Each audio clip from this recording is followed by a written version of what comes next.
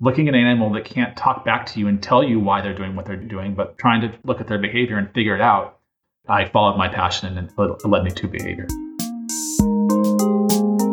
Hello, and welcome to the Animal Behavior Podcast. I'm Amy Strauss. In today's episode, I speak with Dr. Ted Stankowich, who runs the Mammal Lab at California State University, Long Beach, where he and his team conduct long-term behavioral studies of carnivores and investigate the evolution of defensive armor, weaponry, and coloration in a variety of mammal species. In this episode, we talk about why some mammals have evolved protective armor and others have not, why pandas have such a unique black and white color pattern, and how urbanization seems to be affecting mammal populations differently across U.S. cities. Then, after the break, we talk about how Ted incorporates museum collections into both his teaching and his outreach, and we discuss the benefits and challenges of using social media for science. We close by hearing about Ted's experience as a professor at an R2 institution. I hope you enjoy. Let us know what you think at animalbehaviorpod@gmail.com.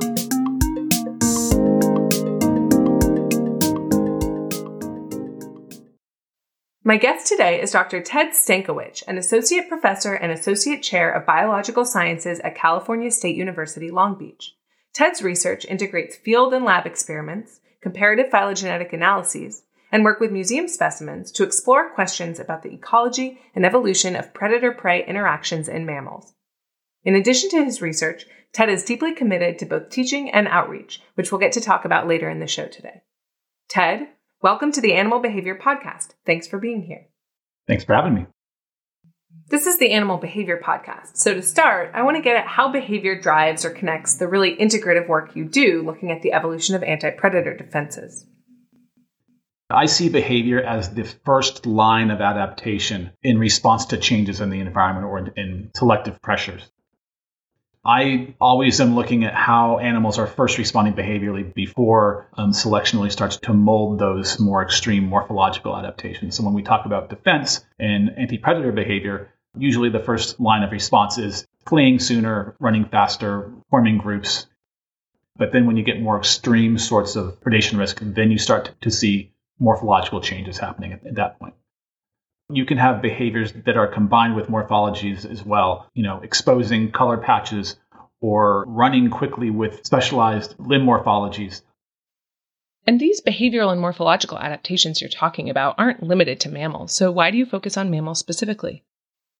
So as someone who's interested in anti-predator responses, mammals are a great group to study because they have armor in a number of groups and they have weaponry in a number of groups. And then you have certain groups that I have studied a bit more, like the carnivores and the ungulates, that are just very diverse in how they behave and the adaptations that they have.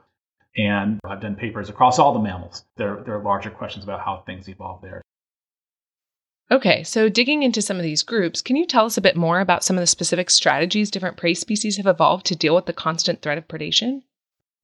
So among mammals, there's the truly behavioral strategies: rapid escape, fleeing into refugia like trees and burrows and water, camouflage, coloration, forming larger groups to look out for predators or to defend against predators. Then you have the more morphological responses, your stinky sprays in the carnivores and a few other groups. The spines and quills of hedgehogs, tenrecs, echidnas, porcupines, and then the most extreme version, you might say, would be the armored shells of armadillos and pangolins. Given how costly predation is, and thus how closely linked to fitness it is, why don't all mammals have elaborate, obvious defense systems? That's a great question. There's really two different ways to answer it. One is the cost of bearing such traits. And two, it's the strength of selection that favors them. Obviously, having an armored shell or big, long spines it would be great for everyone to have because you'd be more protected from predators. But there are a lot of costs that come along with those, and we can talk about those in a bit. But what we've found is that the animals that do bear these traits are the ones that are at the most risk of predation or live in this what we call a danger zone. And what taxa are those that live in this danger zone, or what traits are associated with that type of higher risk environment? Small mammals can, no matter what their environment is, usually find a way to be cryptic just because of their small size. They can hide or have cryptic coloration and just avoid being seen that way. But as you get bigger and a bit bigger, squirrel to rabbit sized up to about a kilogram in size, it's harder to hide, especially in open habitats. And so as you get larger and larger, you become more visible and also a more desirable prey for predators. And therefore, you become much more of a target and much higher risk. But then as you evolve larger and larger sizes towards, say, 10 kilograms and above, once you get past that point, most predators can't kill you. You've sized out of most of the mid-sized carnivores and birds of prey. And so once you get past 10 kilograms or so, there's not a lot that's going to kill you. So it's really these intermediate sizes that live in open habitats that's this super, super risky area of morphospace that really does favor defenses. And in that zone, you see all of your defended animals. You see your porcupines, armadillos, pangolins, your stinky animals like skunks and all those guys. Then the other ones that live in that zone are other carnivores that can probably defend themselves with claws and teeth. They're usually fairly aggressive.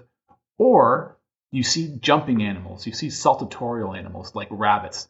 They also live in that space, and they solve the same problem just with super high speed. So what we think is happening is that these extreme morphological traits are favored by extreme predation risk. In that zone, the benefits exceed the cost. And you can live in that zone without much risk and exploit it where other animals can't because it's just too dangerous.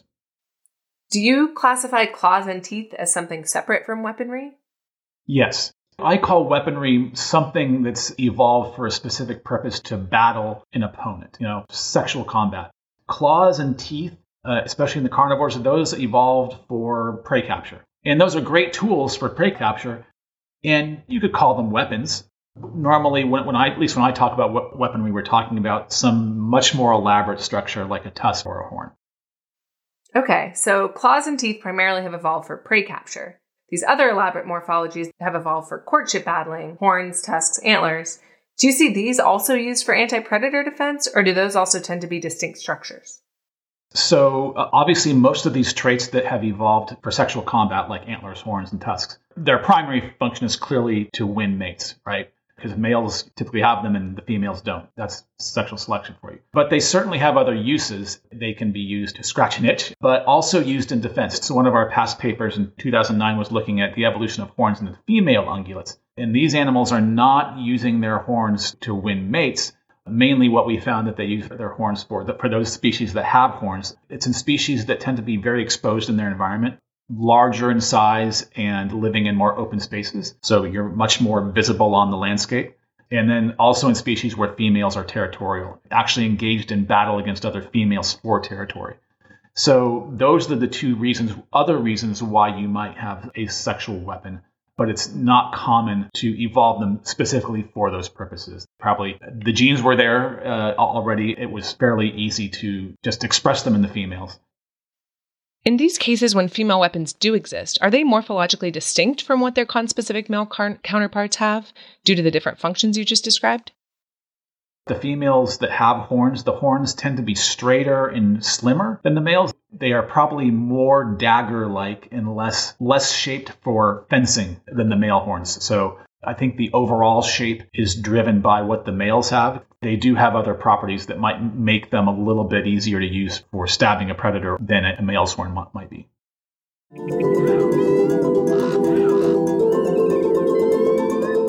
Separate from weaponry, you work on skunks. While most of us think about spraying as their go-to anti-predator defense, you're researching the coloration of skunks as an anti-predator defense.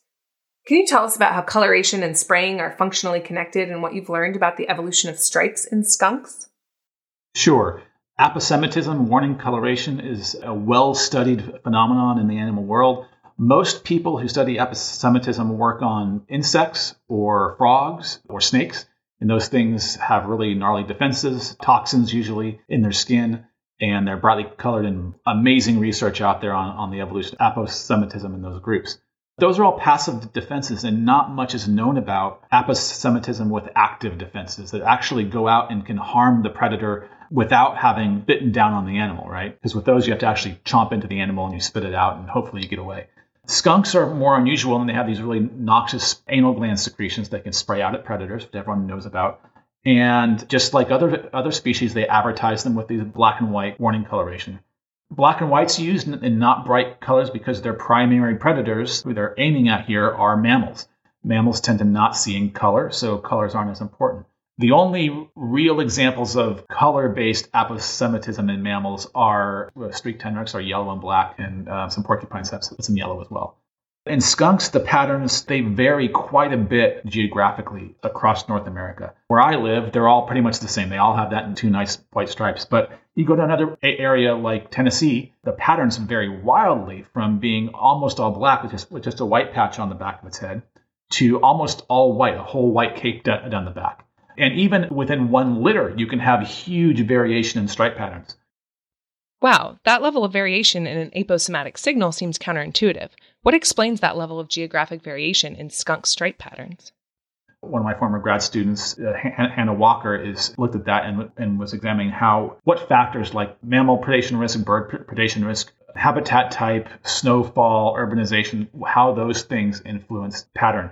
And overall, what she found was there was a slight effect where the stronger the risk, the wider the signal, the whiter the signal. But the most interesting thing that she found was that when predation risk declines, variation expands dramatically. In areas with very few predators, you see huge variation in stripe pattern. So when predation risk is high, you expect natural selection to be favoring a very consistent signal. But when that selective pressure weakens and relaxes, then the stripes can start to spread out and can start to drift away from the standard two long white stripes. It's a really great example of how relaxation and selection can lead to a change in a really interesting trait that we thought we knew a lot about. That's a really cool finding. Besides skunks, who else sprays? There's actually, among the carnivores, there's a number of species that are good sprayers. Skunks are part of the family Amphibidae, and those are all the skunks and the stink badgers. Stink badgers are in Southeast Asia.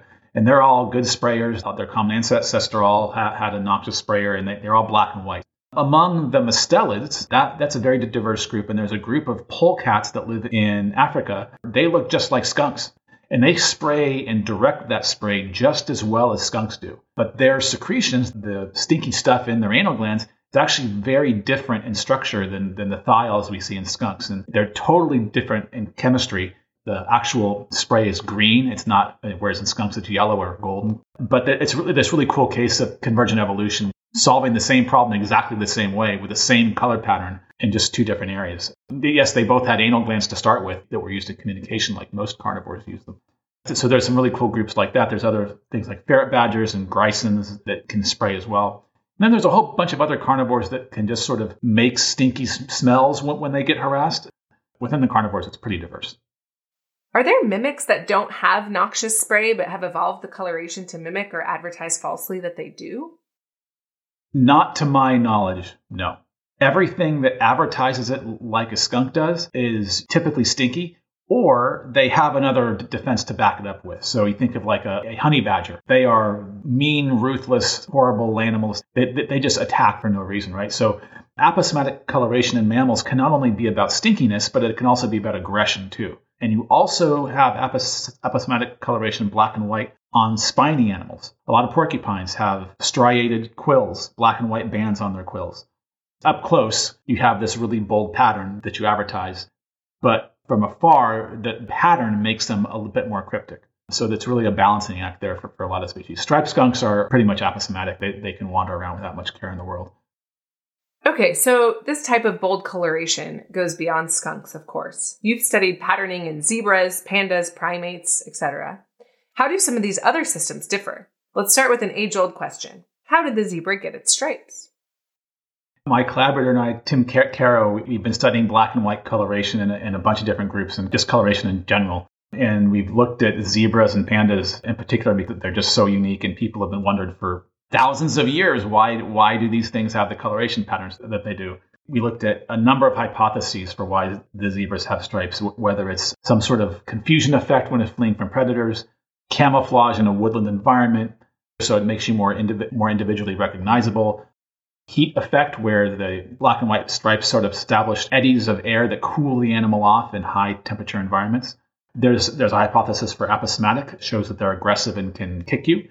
The one that we found was the best explanation for the presence of stripes in the first place was being highly exposed to biting flies, tabanid flies, tsetse flies, parasites that will suck your blood and pass on disease.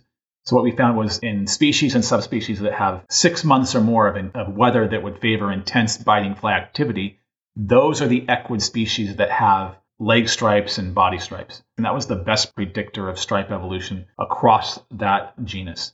Within species, stripes may be shaped by other factors, but we think the original source of stripe evolution came from biting flies. And since then, other people have studied the mechanism behind that, and they think it messes with the vision of the flies, makes it harder to land, and when they observe flies landing on striped coats, they bounce off. People often ask me, so if I wear a zebra print coat, can I avoid flies? I don't think so. I think it has to do with the orientation and the fact that the stripes are on fur, I think plays a role. It does capture a lot of people's imaginations. In fact, there was a joke on Saturday Night Live about the finding. I just wanted to retire at that point. That's amazing. So I assume pandas are not trying to avoid biting flies. What explains their unique black and white color pattern? The pandas were a lot harder thing to figure out because they're the only species that has it, right? We had to break down coloration by body part in carnivores and say, okay, what factors favor evolution of darker or black legs, or whiter or lighter bodies, or wider heads, and sort of put the puzzle together. Overall, what we found was dark legs are found in species that live in shadier environments, forested environments, and wider bodies are found in species that live in snowier environments. Pandas are the only bear species that does not undergo some sort of shallow hibernation. So they have to be active in both the snowy environment in the winter and the shady forested environment in the summer. And so this coloration pattern might provide some sort of disruptive coloration where they blend into their surroundings a bit more. Way back when they had some more predators that they don't have now when they had a larger range. And so those predators might have selected for some sort of disruptive coloration on their body. There's a good chance that it has to do with blending into your surroundings. I want to make sure we get to talk about another project you're working on looking at urban carnivores in the Los Angeles area. And for this, you're partnering with the Urban Wildlife Information Network. Can you tell us about this project and this collaboration? Yeah, so I came to Long Beach in 2012, and a few years into it, I was approached by a representative from the Urban Wildlife Institute, the Lincoln Park Zoo. They were putting together an Urban Wildlife Information Network, continental collaboration of partners where everyone establishes their own camera trap project following the same protocol. All the partners have at least 25 cameras in a metropolitan urban type area, but going from urban areas to rural areas. And the cameras are all put up the same way during the same seasons of the year. We upload all of our pictures and data to the same database. We've been doing this for 3.5, almost 4 years now. The collaboration has just grown and grown and grown. There's more than 35 partners now across the country.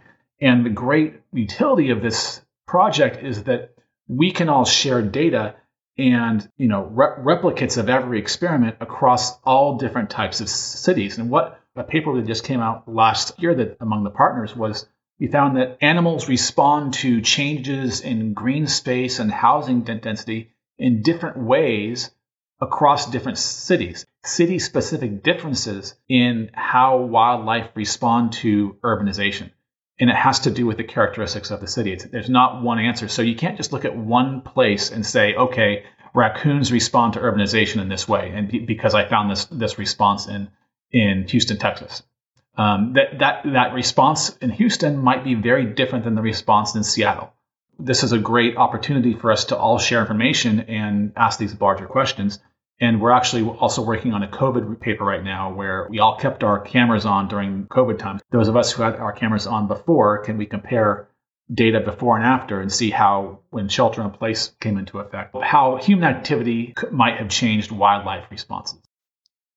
And you can choose to do your own projects and ask your own questions from the specific angle of your lab using all of the partner data, right? I have a student, Katrina Kazel, who's just defending next week, actually, who was looking at how do skunks and armadillos, which have morphological defenses, vary in their responses to urbanization in predator guilds compared to undefended species like a raccoon or an opossum. And so she's been looking at those types of questions with the same data from different partners. Our goal is to expand out, and at these established locations where we have data already on some members of the community, we can expand to other taxa as well to get a broader idea of how urbanization really impacts wildlife in cities. My first-year grad student, Jordan Rodriguez, is doing small mammal trapping at a number of the sites to look at how small mammals and large mammals change with urbanization together. How do those food webs change over space? One of the benefits is that if you provide data to a project and you help with the paper revision and that kind of stuff, you become a co-author on the paper. So a lot of these papers are these giant collaborative papers, and it's a great way to build your portfolio as well, right? It's always exciting to hear about large-scale collaborative efforts like that. So beyond camera traps and small mammal trapping, can you tell us about some of the fieldwork you do with mammals, particularly looking at behavior? I like to say that I scared deer for my PhD. So I worked on black-tailed deer up in Northern California and looked at how they responded to approaching humans and to predator models. You're at the top of this peninsula looking out over the Pacific Ocean. It's sunset, and I'm like, how did I get here? I'm a first-year grad student. It was great. A lot of our current fieldwork focuses on interactions between skunks and coyotes, or skunks and predators, to ask how do skunks perceive risk in their environment from predators, different types of predator cues, and then how do predators learn to avoid skunks? Because this stuff has never been looked at in mammals. Most of the research is in, like I said, insects and birds. We've done work with skunks where we've looked at how do they respond to playbacks of things like great horned owls and coyotes. We found that they responded more strongly or more fearfully to owl calls than the coyotes. Coyotes, they're well defended against. Coyotes don't mess with skunks. They don't want to get sprayed. Owls, though, are the one predator that can kill a skunk fairly easily. They can fly down silently, attack from above, and kill the skunk, and they are fairly anosmic, too. They don't smell that well. So that's why owls are particularly dangerous. I currently have a student, Hannah Rabatoy, who's doing a study with our robotic coyote model, Obi-Wan Coyote. We did 6 years of skunk trapping and looked at how chemistry of their secretions varies by site. Always a lot of fun. We haven't trapped in a couple years. We've gone to, there's a facility in Utah, the Predator Research Facility in Millville, Utah, that has 100 captive coyotes in it. And we've done studies with skunk models to train coyotes to not attack skunks and see how well they can learn. We took these brown furry plates with fake brown fur on them and put their food on top of it and put them in the pens with the animals. These are big open pens. And you can experiment on the animals. It's great. Once they were conditioned to eat off of these brown furry plates, we then swapped one out and put a skunk plate in there. And if they tried to attack the skunk plate, they got sprayed in the face with skunk oil. So some animals were sprayed one time and never again attacked the skunk model. Others got sprayed 9 times in the face and kept going back for it.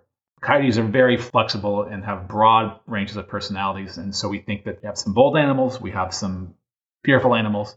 We're still exploring how things like pattern and contrast influence the responses of coyotes to skunks as well. This is an ongoing area of research to really understand how mammalian predators respond to aposematic patterns that hasn't been looked at in mammals before.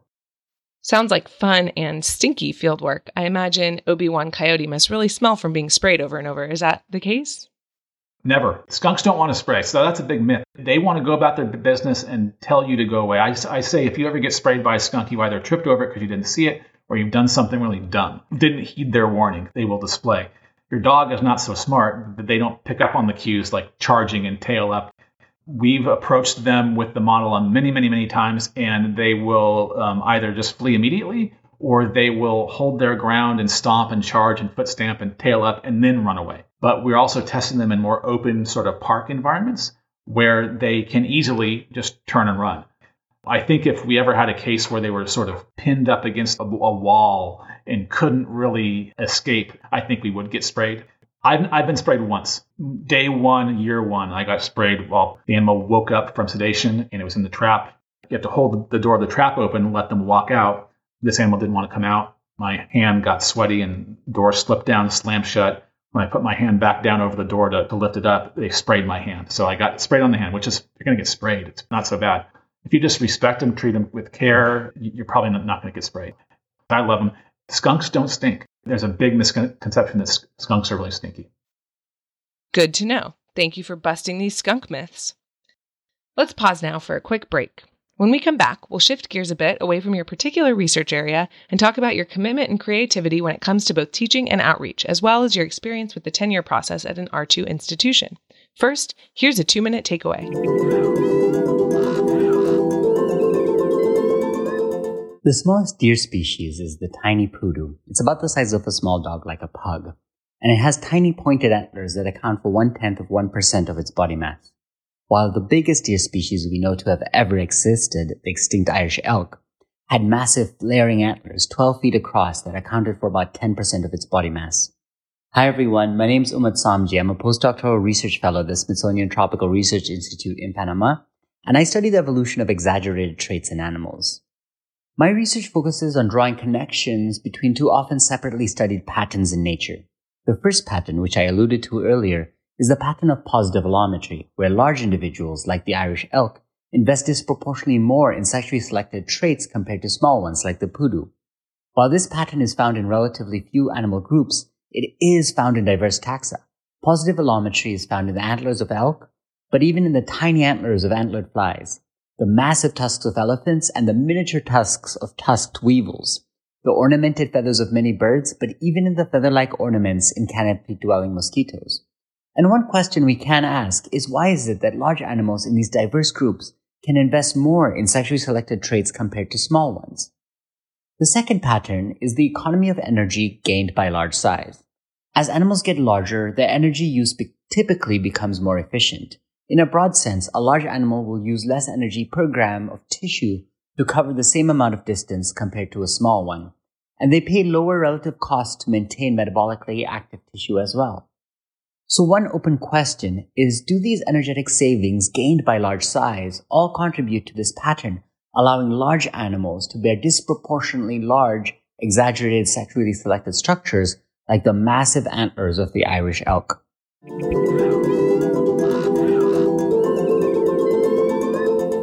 I'd like to talk now about some of your work and experience in this field beyond your research program. As a professor, you're deeply committed to student learning, and you've designed a really unique and engaging course in mammalogy that relies heavily on the specimen collection at CSU Long Beach. Can you tell us about how you integrate museum specimens into your teaching and how the use of specimens supports your teaching objectives? Since I arrived at Cal State Long Beach, I've been the curator of mammals, sort of tasked with maintaining our teaching collections and building our research collections. And it's been a great experience. I was lucky to arrive and actually already have a really great collection there to work with.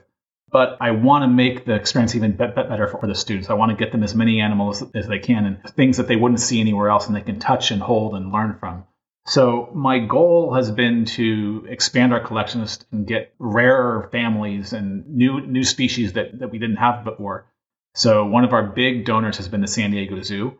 Twice a year we get a big truckload of frozen animals: red panda, porcupine, capybara, giraffe legs, rhino legs, all sorts of really cool stuff that we then bring into the lab, and we train students to clean them and prep them. And so that's part of the learning experience. And so students get these great opportunities to learn outside the classroom as well. And we've also even invited in students who are working on their medical art certificate to come in and draw animals with no skin. So we skinned a cheetah one time and they were all over it. They wanted to come in and look at all the muscles and see how it worked and everything. So for things that are hard to get or hard to store, I've turned to 3D printing. I worked with our innovation space, that's a big 3D printing facility we have here at Long Beach. I was able to acquire a bunch of high-resolution scans of bat skulls, and we printed them out in large scale, so 15 centimeters long. And so students can learn from those in the classroom, rather than having to look under the microscope at the tooth structures. They can actually hold this giant bat skull in their hand and see all the traits that they might not see under the microscope. We did that back in the spring. And then in the fall, we went the other direction, is I got a bunch of whale skull scans. I had the students print out a bunch of whale skulls at 25 centimeters long. So even like a blue whale skull is like this big now. And you can see all the details on it. I've been able to accumulate a skull from every single whale family, or printouts of all of them. Fall, when we're back in person again, students will be able to actually learn to identify all the families now based on their skulls. Rare river dolphins, humpback whales, we even have a narwhal skull. And now we're working on fossil animals, rare marsupials that we just can't ever get. We've really tried to expand our collections a lot to help the experience with students. What a great resource for these students to have at their fingertips. Where do you get the high-resolution scans that enable you to print out these skulls? In recent years, there's been a big push to digitize collections. And one of the main ways to do that has been CT scanning specimens from all groups of all organisms: birds, mammals, reptiles, everything. There's several resources. So I've got a lot of mine from Sketchfab, which is an online repository for 3D models. And they have beautiful models in there, and you can spin around and use them in classes. I use them in my class all the time. A lot of those are downloadable. You can download the model to print out yourself. A lot of them you have to pay for, or they aren't available. If you say you're from a university and you want to print it for educational purposes, I've never been turned down. But MorphoSource is the other big place that we've gone to. They have a huge number of scans there. People who do morphology, who use CT and micro CT scans for morphological studies, will upload their data onto these repositories, and often as part of their funding requirement.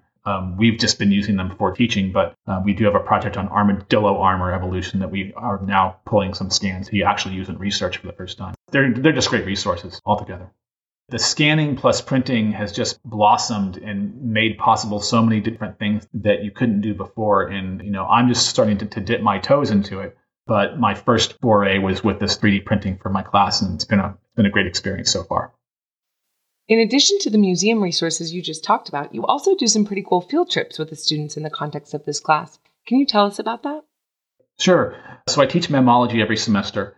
We do 2 field trips. One is a weekend, techniques weekend, where we go out and do an overnight camping trip. They learn to do small animal trapping, track plates, radio telemetry. I hide some collars out in the brush and make them find them. And then we do a night hike and look for mammals. It's like a one-day trip, but we usually capture a few rodents, and they learn, how handling works and what you measure. And these students are all from Los Angeles.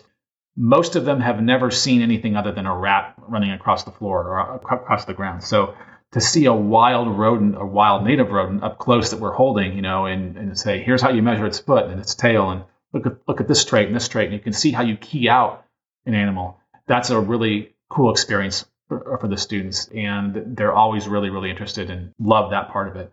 The other thing we do is we do field trips to the San Diego Zoo. It's a great resource to have. Obviously, I'm lucky to be in SoCal. I've written a scavenger hunt. When they arrive, they go out on their own, and there's a page front and back, and they have to look at these clues that are mammal bio related, and find the animal in the zoo that fits this clue. And then I ask them to report something off one of the signs at the exhibit, like the name of the animal on exhibit, like its given name, or the subspecies name. Things they can't look up on Google. They can't just, even if they know what the answer is, like what animal I'm talking about, they can't just Google the answer, because I want them to actually go see everything and walk around the entire zoo. And they love it. It's a free day at the San Diego Zoo, and they get to walk around and see all this stuff. They learn about all sorts of things. Doing those field trips is a lot of fun. My colleagues who teach ornithology or ichthyology, they can often do a lot more in terms of field trips with wild animals, because a lot of those things are diurnal. In the morning, you go birding or flip over rocks or whatever and collect things. But mammals, they're mostly nocturnal, so there's not much mammaling you can do in normal daylight hours. Moving on from teaching, you also do an impressive amount of community outreach. What kind of outreach do you do in the LA area? One of the things I'm really passionate about is seeing kids and sharing science with kids in our local area. So in normal times, we often have open houses where we open up the museum. School groups come through, summer camps. We had the Boy Scouts come through, and we put out all our displays of animals. And unlike a museum, you can come into our lab room, and they can touch stuff. They can hold a skull and touch the fur of an Arctic fox or a skunk. And some kids are still scared of things, even though they're clearly not alive. It's great because you get to interact with the kids one-on-one and answer questions and say, we have all this cool stuff out. If there's anything you want to see that we don't have out, I can see if we have it, and I can pull, and they can make requests, and I can pull out a skull of a lion or a weird animal that we hopefully have on hand. I've gone and given talks. I just did a program with the city of STEM, which is a huge science outreach event every year. This year they were online, of course. Bill Nye and Kareem Abdul-Jabbar were the headliners, and they talked about science and outreach, and then somehow they put me next. How did that happen? I've noticed that the more you put yourself out there, the more those types of opportunities come with that. With a website, with social media presence, reporters learned that you're available. Being in Los Angeles means you're around too, and there's a lot of media outlets here now too. But I got a call on Saturday night about the viral rabid bobcat video that got spread around last week, and call from the New York Times Saturday night randomly. It's all about making opportunities for yourself. doing it for outreach too, and sharing your science with people. I think that's really important because we can't just hide in our labs. We have to share what we know and tell people why what we're doing is cool and why wildlife is important to them. Your lab, the Mammal Lab, has an active social media presence, another potential platform for outreach. Why do you maintain a social media presence? There's obviously the clear ability to share your work with the world. Twitter is where all the academics really are. I've shared our work on there and gotten a lot of feedback on it. I've found so many cool papers and studies that people have shown just through Twitter. The quality of students I get wanting to come do a master's in my lab has really increased. It's not a huge number of people, but every year I get 3, 4, 5 students who contact me from all over the country that are really excellent students. It's because of them seeing me on those places. I tell people who are reluctant to do it, if you're comfortable with doing it and you're interested in it, it really does have some major advantages to you personally because you get better people, you get more exposed, people learn about your work. It can be fun, it can be overwhelming, and you can put it down. I go off and don't look at it for a week or two and come back to it. That's not the best thing in the world for your followers and for your numbers, but as a scientist, you have to prioritize your time. Overall, it's just fun. I enjoy meeting new people and interacting with people. And when I go to conferences now, I get approached a lot more saying, hey, I follow you on Twitter or Instagram, and we have a beer and we chat about science. It's great PR for the school, too. The more you can reach out and be visible, that raises the profile of your institution. That's a big feather in your cap. If you can say you've raised the profile of the school, if people who make decisions know who you are and see you as a value to the school, it can be quite helpful. Okay, so I'm going to give you the opportunity to do a bit of community education right here. I recently moved to San Francisco and I live right next to Golden Gate Park, a large urban park. Since moving there, I've encountered 5 coyotes, 3 skunks, and many raccoons while out walking my dog. As a field biologist, I'm intrigued and excited in these moments. As a dog owner, I'm nervous. What advice do you have for me when I'm out with my 60-pound dog to avoid an aggressive or problematic encounter? Sure. So first of all, welcome to California. The coyote is not going to come attack your dog unless in the January, February, March months, they will become more aggressive towards larger dogs. Small dog, and you see a coyote, pick it up off the ground, and then act aggressive toward that animal. You need to, 1, protect your dog, have it on a leash. If we can sensitize the coyotes to be fearful of us as humans, be aggressive, wave your arms, chase it, try to instill some level of fear or keep the level of fear. We don't know how effective that really is. There's some studies that show it's maybe kind of effective, but at least it's something.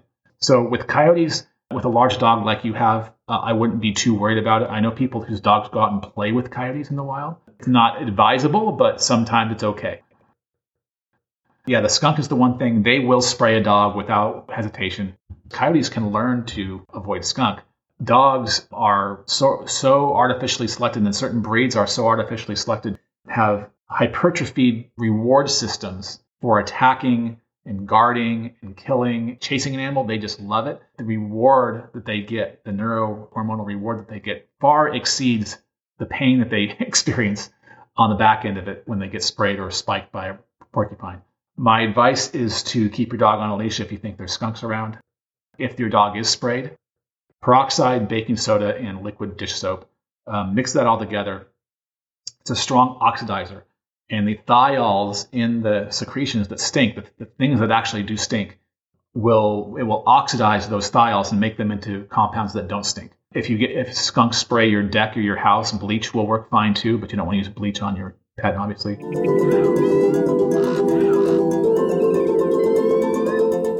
The last topic I want to talk about is your life as a professor at an R2 institution.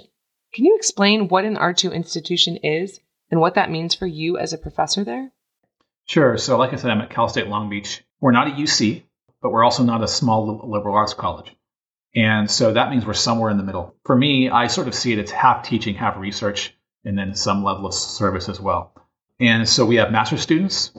I normally teach 1 to 2 classes a semester. But all these types of schools vary a lot. If you're on the job market looking at state schools like this, you really need to ask what the teaching load is, because it can vary from being 5 classes a semester in some places to being, 1 or 2 classes. So for me, it's a great balance because I do love the teaching aspect of it. I love doing the research. The pressure of an R1 is not there. R1, there's huge expectations to get grants to churn out a bunch of papers and to have a bunch of PhD students and have this giant operation. And that's great for some people who want to do that and can do that. My research is such that it's fairly inexpensive. I can do a lot with a little, and I don't like the pressure of writing a lot of huge grants. So while we are still encouraged to do it, and I still try to get those grants because it does help the research, I enjoy having less pressure, and that allows me to have a more normal schedule. Most of my weekends, I'm not doing a lot at home. Somewhere in grad school or postdoc, I sort of came to the realization that I didn't want to sacrifice my sanity for the top job in the country. I can still do the work that I love, working on the animals that I like to work on, answer the questions I want to work on. It's very rewarding. I love my job. If you can get one these days, the job market's pretty brutal, obviously. It took me 6 years as a postdoc to get a job. Even still, it's a lot of pressure here, so it's not for everyone. Find a balance in time. Take time for yourself. Establish those boundaries. Find a way to not drive yourself into exhaustion. Why do you study animal behavior? I went to college wanting to do biotech, genetic type stuff. My grades were always a little bit higher in the genetics, biochemistry, cell molecular type courses because the answers were so specific. You could find the answer. Behavior is different. It's more subjective. There's more sort of, you're looking at the animal and trying to figure out why they're doing what they're doing. And it was the why questions that really drew me in. Looking at an animal that can't talk back to you and tell you why they're doing what they're doing, but trying to look at their behavior and figure it out. That was the big draw. I think that's what hooked me in. It's not the most lucrative career in the world, but it's one I love, though. So I followed my passion and it led me to behavior. And that's a great place for us to leave it today. Dr. Ted Stankowich, thank you so much for joining us. I enjoyed our conversation. My pleasure. The Animal Behavior Podcast is produced by me, Amy Strauss, and Matthew Zippel. If you like what you heard, please subscribe wherever you're listening now, leave us a rating or review, and share us with your friends and colleagues. You can contact us at animalbehaviorpod@gmail.com and find us on Twitter @animalbehavepod or just search our full name. Our theme song is by Sally Street, assistant professor in evolutionary anthropology at Durham University in the UK. You can find her on SoundCloud under the artist name Rainbow Road. Musical transitions by André Gonçalves, a researcher at the Primate Research Institute at Kyoto University. His Twitter handle is @FieryAngelSpell. Our logo was designed by Adeline Joron-Monteilly, a master's student in ecology and evolution. You can find a link to her website in the show notes. The Animal Behavior Podcast is produced with support from the Animal Behavior Society. Thanks for listening, and we'll catch you next time.